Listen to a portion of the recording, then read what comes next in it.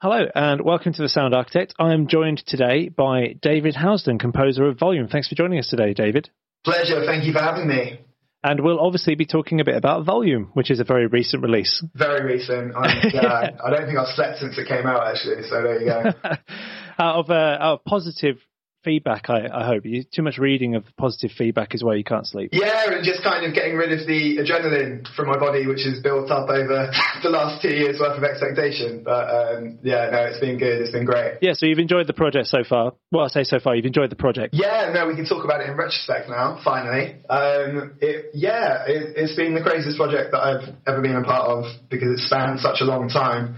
I feel like there's been so many peaks and troughs and, kind of 10 times the amount of usual ups and downs which you go through during a typical creative process. So it's really been like a brand new experience for me in terms of the longevity of it. But I mean, I can't even describe the catharsis I feel now that it's kind of out and I can stop worrying about it and it's just there now. So it feels really good. Awesome. Now, I do hate to ask, but it's an inevitable question that I have to ask now. Now, it's very different to Thomas Was Alone, isn't it? What was the big differences between this project and Thomas Was Alone? I don't even know where to begin with that. I mean, it's like comparing, apples and oranges, really.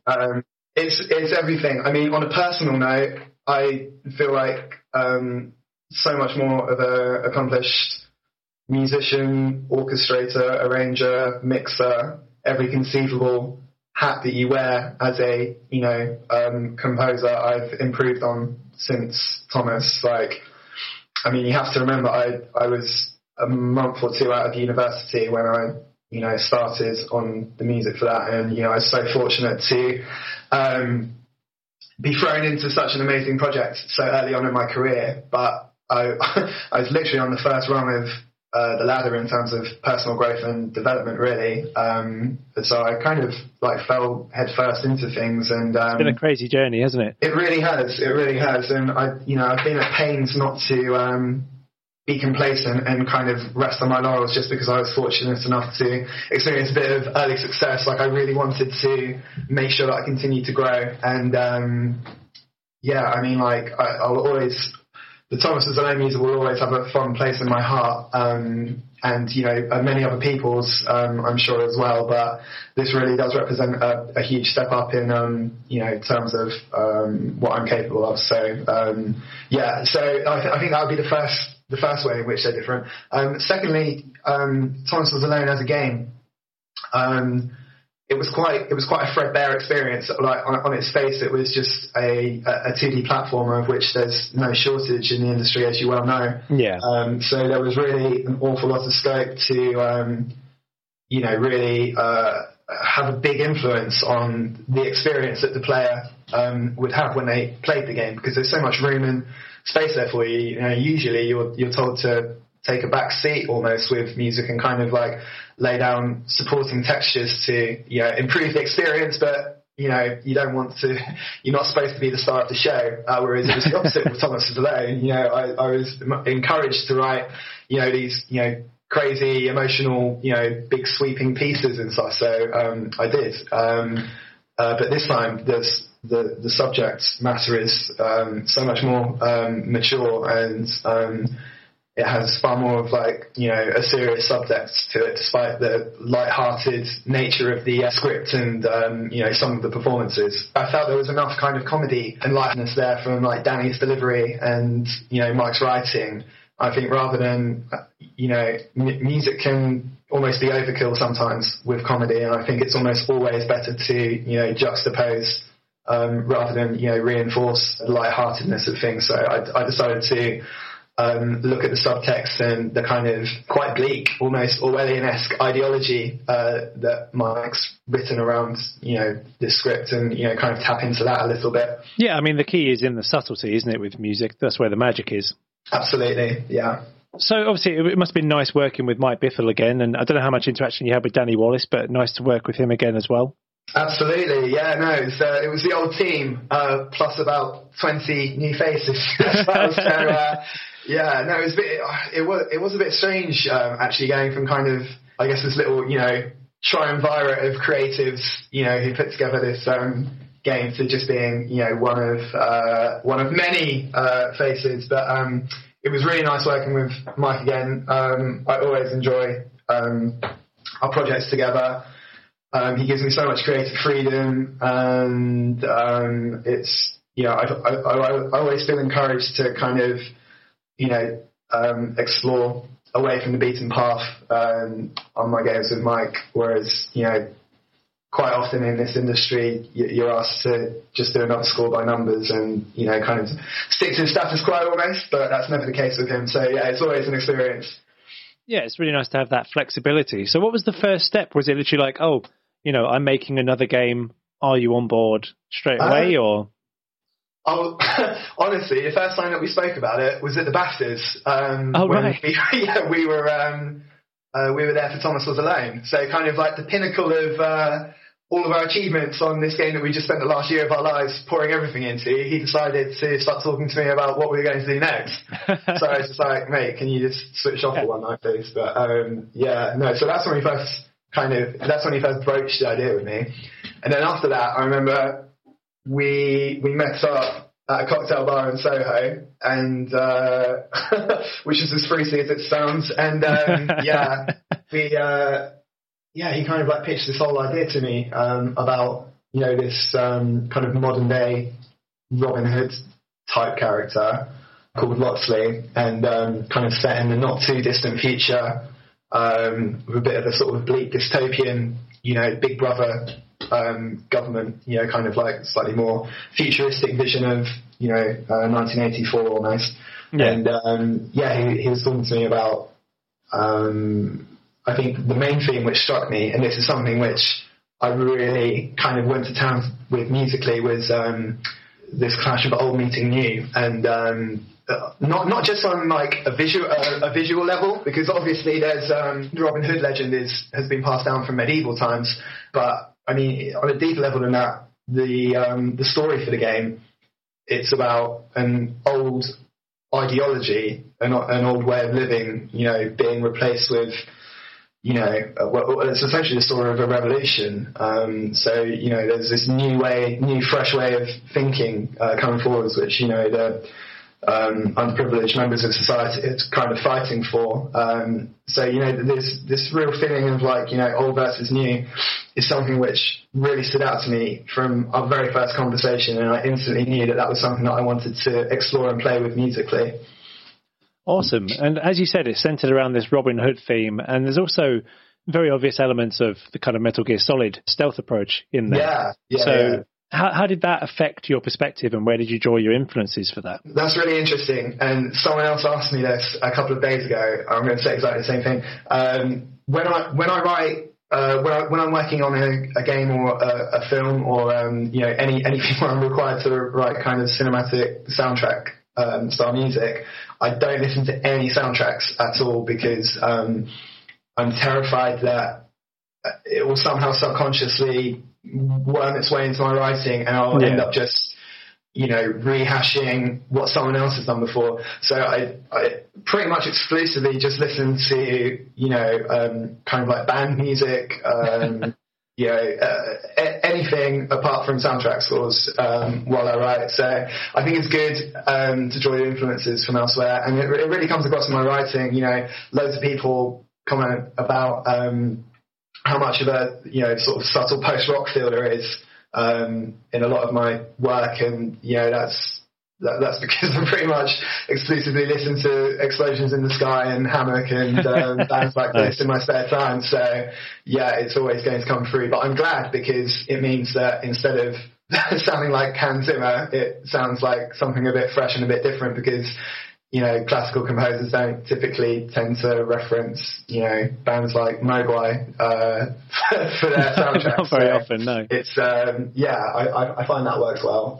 But yeah, as for the MGS thing, I did listen to quite a lot of Harry Gregson Williams' work because I wanted to make a real effort to steer well clear of it, because the visual comparisons were being made by almost everyone who saw the game. I felt that I needed to work really hard to try and give it a sonic identity of its own. So if perhaps visually people could make the comparisons to the VR missions in the original MGS, at least musically, I wanted to give them a fresh experience and, perhaps play a little bit with the tropes of what people expect and anticipate to hear from a stealth score. Well, that's always the hard part, isn't it? Keeping it unique and having your own Sonic identity with every game. Absolutely, it really is, but it's vital to me, and it's something I strive to do every time I write, because the industry is so saturated right now. I mean, in one sense, there's no new ideas under the sun. It's all just representations of work which has come before and preceded us, but I think being as unique and original as you can with your own interpretations of what has preceded is, where the Sonic interest comes from, and that's ultimately what helps games stand apart. The music is just as much of the branding, and it contributes to the identity of the game, as much as any other element. So I think it's hugely important to try and find a niche and, do something a little bit different every time you can. Definitely. And just out of curiosity, for any budding composers out there, what is your best advice for how to be unique? Because obviously we hear that advice a lot, of stand out and find your own niche and make sure you're different. And, how do you even begin to try and do that? It's interesting. I think it's a difficult concept to, try and quantify, like to give set instructions. Yeah. I don't really know what to suggest, because for me, it's something that it's an intrinsic part of the process, and it's something that I just listen to my gut, and, I don't think myself as a person, I'll ever be happy kind of, settling for something which is just average or which just sounds like everything else, because, it's not really who I am, and I don't really feel any kind of creative fulfillment from just writing that kind of music. So instantly, like my first thought, almost before I even kind of think about the, sonic palette of the game, I'll be thinking, what's special about this game, what's different, what's unique, and how can I represent that musically? Like, what can I do to really help set this game stand apart? And, what can I do so that someone can hear a few seconds of this music and they instantly associate it with this game or this brand, rather than just, assuming it's another piece of music. So that's kind of my initial thought process. So I suppose if you can train yourself to start thinking like that, it will help. For example, with Thomas Was Alone, I think, I don't know, this wasn't something that I did on purpose at all. And it's quite funny that it's worked out this way, because, like, seriously, the only reason I did this is because I wasn't a good enough composer to write the kind of music that Mike initially asked me to. I think most people I think the obvious route to take would have been to do a really kind of synth heavy, I don't know, maybe some people would have gone 8-bit, but I think that's almost a bit too obvious. But I think that, the normal thing to have done would have been to, do a really synth heavy kind of, not exactly EDM, but definitely electronically based score. But I'm terrible at writing. Well, I was a lot worse. I'm slightly better now, but I'm terrible at writing that kind of music. And I just knew that I would not be able to do a good job for him if I'd be constantly swimming upstream and out of my element and just, trying to force a square peg into a round hole if I tried to write that kind of score for him. So I just twisted everything to what I knew that I could do reasonably well, and, based everything around the piano with, the string accompaniment, and then for good measure decided I better sprinkle a few kind of, sympathy sounds in on top just to appease him. So basically you winged it. Yeah, big time. I winged it. But, how many people would have looked at a 2D platformer game and decided to do, this sweeping, emotional, orchestral score for it?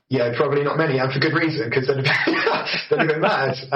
But then, this story, I think, once Mike started to hear this music, the characters, really developed. I don't want to take credit for the story by any means, because that's not the case, but I think, it gave the game more of a soul, and Mike decided there was a story to be told there, and then the music inspired the story inspired the music, and so on and so forth, and it built up into the score that hopefully some of you have had the chance to listen to now. So but that's just one example of how taking a different tact and doing something a little bit atypical to what people would expect can pay off.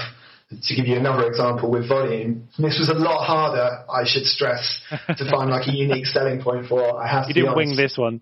I definitely did, but yeah, basically, the kind of music that Mike was asking for, and with the conventions of the genre, there's only so far you can stray from what's been done before you cease to become effective with the medium. Like, there's some fairly specific genre conventions to stealth music and to action music.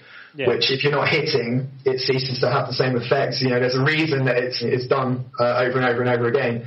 I personally felt that I didn't really have the luxury of completely reinventing the wheel with this, and I decided this wasn't the time to, be really avant-garde and try and do something ridiculous for the sake of it. So what I decided to try and do is, how can I be original and unique within these parameters while still serving the purpose of the game and what the audience is going to be best served with? What can I do to make it a bit different?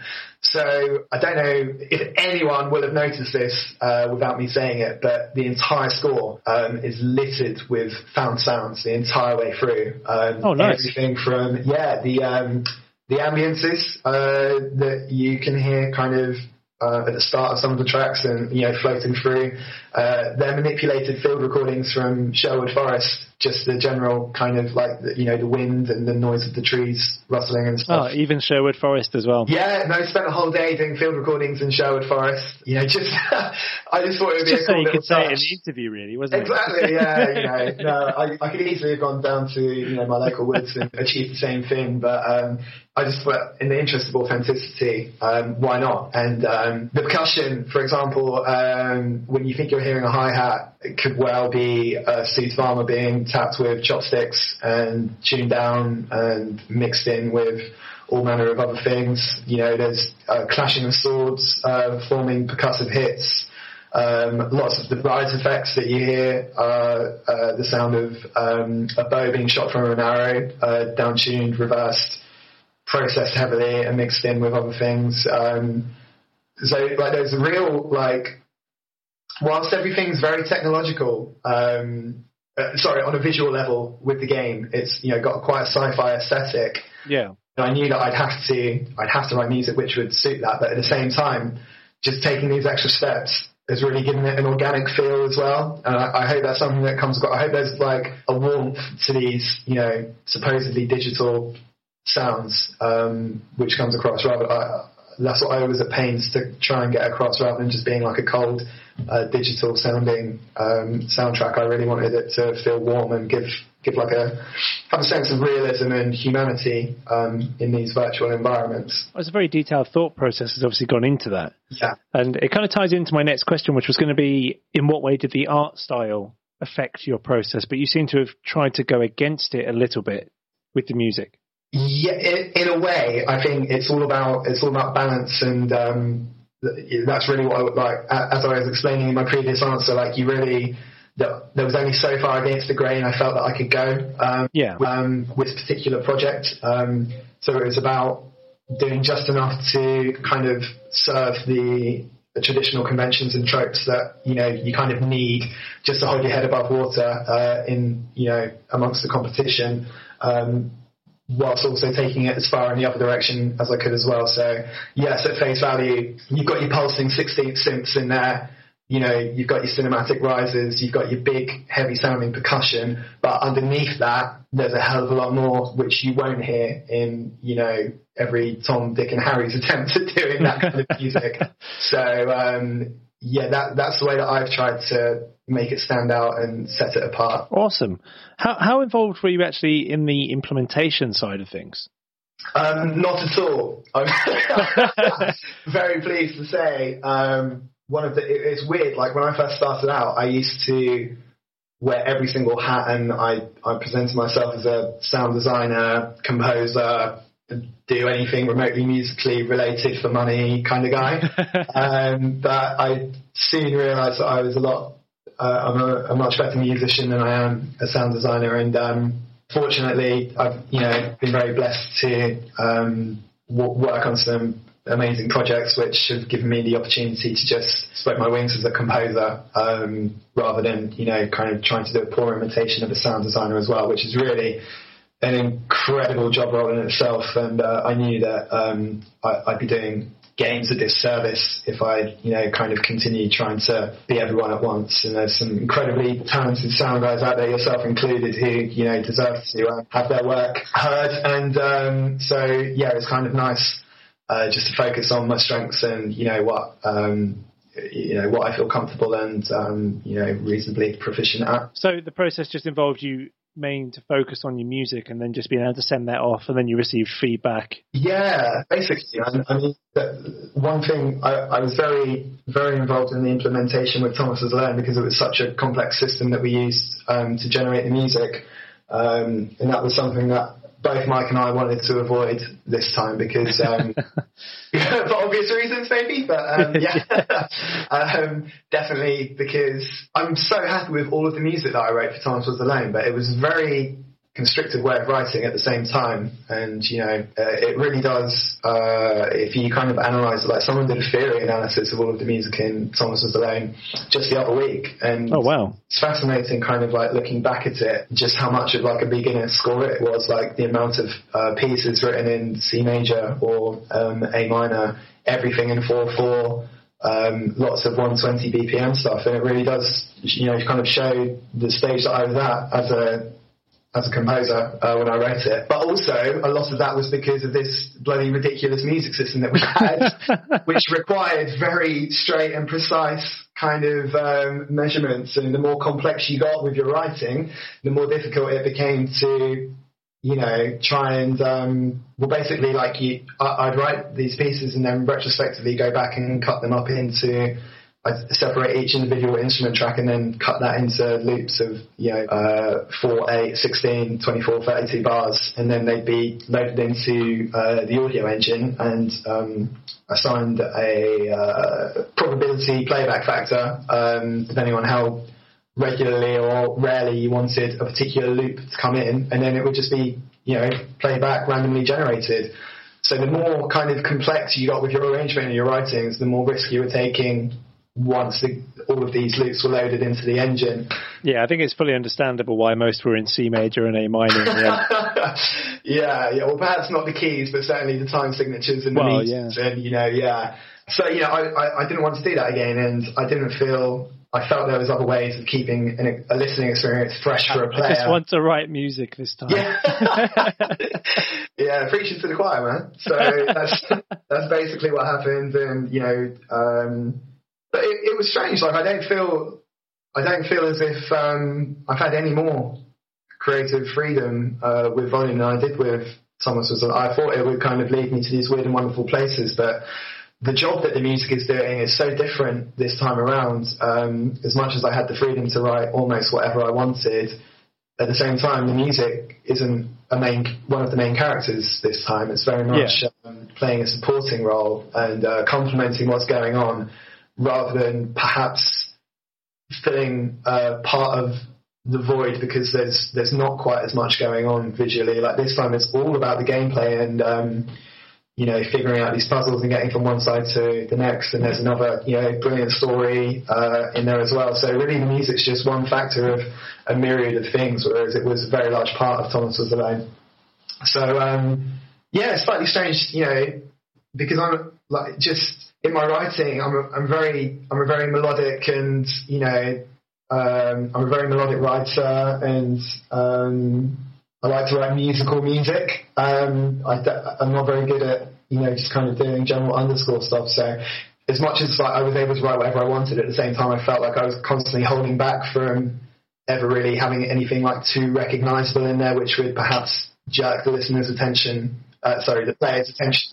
The listener, that shows how I think of the audience, the player's attention from the game. Forget the game, they're just listening to music. I know, I kid myself, don't I? But it was slightly strange in that respect. Sorry, I've gone off on such a tangent. No, it's fine. Away from your original point, but yeah. Well, no, just following on from the implementation side then, so it's nice that you've had the creative freedom, but did you get to play different builds and see how the music worked and then change anything based on that? I'll probably get shot for saying this, but honestly, I've had next to no contact with the game whilst I was writing it. It's all been like... because my Mac is brilliant for music production, but it's got like pretty old graphics card in it, so... Right. haven't really been able to run many of the builds. I think up until Eurogamer last year, I knew everything that was going on, and I was, very up to date with everything on a visual level and so on and so forth. But beyond that, my only contact with the game has been, like, Mike would send me videos of gameplay so that I wouldn't literally be writing blind. At the trade shows, I'd always get a nice vertical slice. When I go around to Mike's flat and we, kind of go have update meetings and go over everything together. So really, they're the only times I got to play the game were at trade shows and when I went to Mike's flat. So I downloaded it myself for the very first time on Wednesday morning when it came out on PS4 in Europe. So yeah, I kind of played the game for the first time at the same time as the audience did. What was it like experiencing your music in that way? It was amazing. It was like not even the music, man, but just experiencing the game was just incredible after such a long time to see, the fruit of everyone's labour, because the team worked so hard on it and there's so many talented people involved in the creating of it. It was just amazing seeing it all come together like that. And it's just, it's so much better than I thought. Not that I thought it was going to be bad. That sounds completely wrong. But it just superseded all of my expectations for it. So I really enjoyed it, and it seems like other people are as well. So that's always the better way around, when it supersedes your expectations. Absolutely, yeah, for sure. It would have been a bit embarrassing if not, but yeah. So, I mean, you even said yourself how much of a bigger score it is, and I think it's fair to say it takes more of an orchestral and a bit more of a Hollywood approach. For sure, yeah, particularly in the action segments. Oh, of course, yeah. Like you say, it's a necessity to have certain elements in there. Yeah. Would you say this was a comfortable genre for you, or was it kind of a new experience where you got to explore quite a bit? Yeah, it's really not a comfortable genre for me at all. It's something that I usually stay a million miles away from for various reasons. So, yeah, it was weird. It was nice. It was a nice challenge, and it was really cool kind of approaching it from a different perspective, and because I'm all about kind of the chilled ambient post rock kind of kind of mellow tracks. Yeah, for sure. And the more stripped back, I'm quite a minimalist writer, so that's really my forte, and that's my bread and butter, and that's what I'm consider myself to be like reasonably good at. So yeah, I was severely out of my element when asked to kind of really bring a sense of grandeur to proceedings with these big bombastic orchestral segments. But it was an interesting challenge, and I'm never one to shy away from new experiences, and it's always nice to have more strings to your bow. So I approached it with an open mind, and really worked hard building my own kind of orchestrational chops up and getting things, to a really, to a standard that I was very happy with. But yeah, basically during development, it became apparent that we weren't going to have the budget to do a full live orchestra. Okay. And I started to feel that we had a music budget, but it wasn't enough to, bring arrangements of this size to life. It was like the best we could have done was record a small section multiple times and layer it up, and I just knew that wasn't going to compete against what you expect to hear from that kind of music. It wasn't going to have the same weight and gravitas. So I decided that money would be better invested into getting a really talented mock-up artist to just go to town and, polish everything up to the 10th degree and just make it sound huge and big, because samples are at a point now where obviously a fellow audio person and composer will be able to tell the difference, but for the general public, there's not a lot of difference between the sound of a real violin and the sound of a really well. Yeah, they are getting really good. They are, and especially if you put the work in, kind of programming it as well, you can get a very realistic representation. Yeah, so, if you manipulate them enough, you can get for sure pretty good. Absolutely. So that was the creative decision that I took. Rather than trying to, cheat on, make a string quartet sound like a full orchestra, I thought, get someone who really knows what they're doing. So I spoke to a guy called Daniel James. Oh, yeah, I know Daniel James, yeah. Yeah. He's the guy behind, the Hybrid 2 products, like Project Alpha and Project Bravo. And I actually found him because I bought Project Bravo to, you know, kind of give me some inspiration for some cinematic stings and rises to like mix in with my own sounds that I've recorded. Yeah. And like none of his products come with a manual or anything. He just does these like massive YouTube videos on how to use them. So I was watching this one video where he basically explains how the hell you kind of get the best out of Project Bravo. Right. And, yeah, he had this track playing at the beginning, which is like, you know, supposedly like mainly comprised of Project Bravo, and then he deconstructs it and shows you how he made it. But this bit, I was just blown away by the size of this piece. It was just absolutely massive, and it sounded on a par with anything that you'd expect to hear from Two Steps from Hell or any kind of like big Hollywood, you know, trailer or stuff like that. So, I mean, that's not at all. That was a sound I wanted to stay away from a bit, but I just thought that if he could apply his production values to my music, like, you know, to David Housden music, it could create, you know, something really cool. And, you know, he's capable of doing something that I'm not in terms of producing that like really big Hollywood sounds. Whereas I'm much more of an organic musical writer than perhaps, you know, Dan is typically. He tends to use a lot of sound design and hybrid elements in his scores, whereas I'm just a musical guy. You know, I just write, you know, kind of with traditional instruments and stuff. So I felt that those two approaches together could create something really cool. Oh, nice one. And they did. So yeah, most of we collaborated together, and you know, he did a bit of work on just adding some like cool percussive elements to some of the more ambient sections of the game, but by and large they stayed as they were. But he really kind of took all of my action loops and, you know, kind of turned them up to 11 and just got them sounding absolutely huge. So yeah, he was a really cool guy to work with. Awesome. Yeah, well, it's great to hear that you were able to collaborate with someone else in the industry as well. Definitely, yeah. It's you know, such an isolating profession, kind of being a self-employed composer. So it's really nice to, you know, so it's really nice to... stuck in the back cave is how I describe my job. Yeah, no, that describes the majority of my life. But yeah. It was really good to, you know, have someone else's take on your music, and someone with an informed ear whose opinion you can trust. It was really nice to get some objective feedback on everything that I'd done. And it's not normally, like, obviously you get feedback from your employers and the people that you work with, but they're not typically musically minded people. So, you know, yeah, it's always good to collaborate with people and, you know, share what you're working on. Awesome. Well, is there anything else that we should keep an ear out for in Volume? Yeah, the vocalist, Reva Taylor. She's amazing. Oh, Reva's involved. I didn't know Reva Taylor. Yeah, she's the voice of the entire soundtrack. Oh, fantastic. Yeah.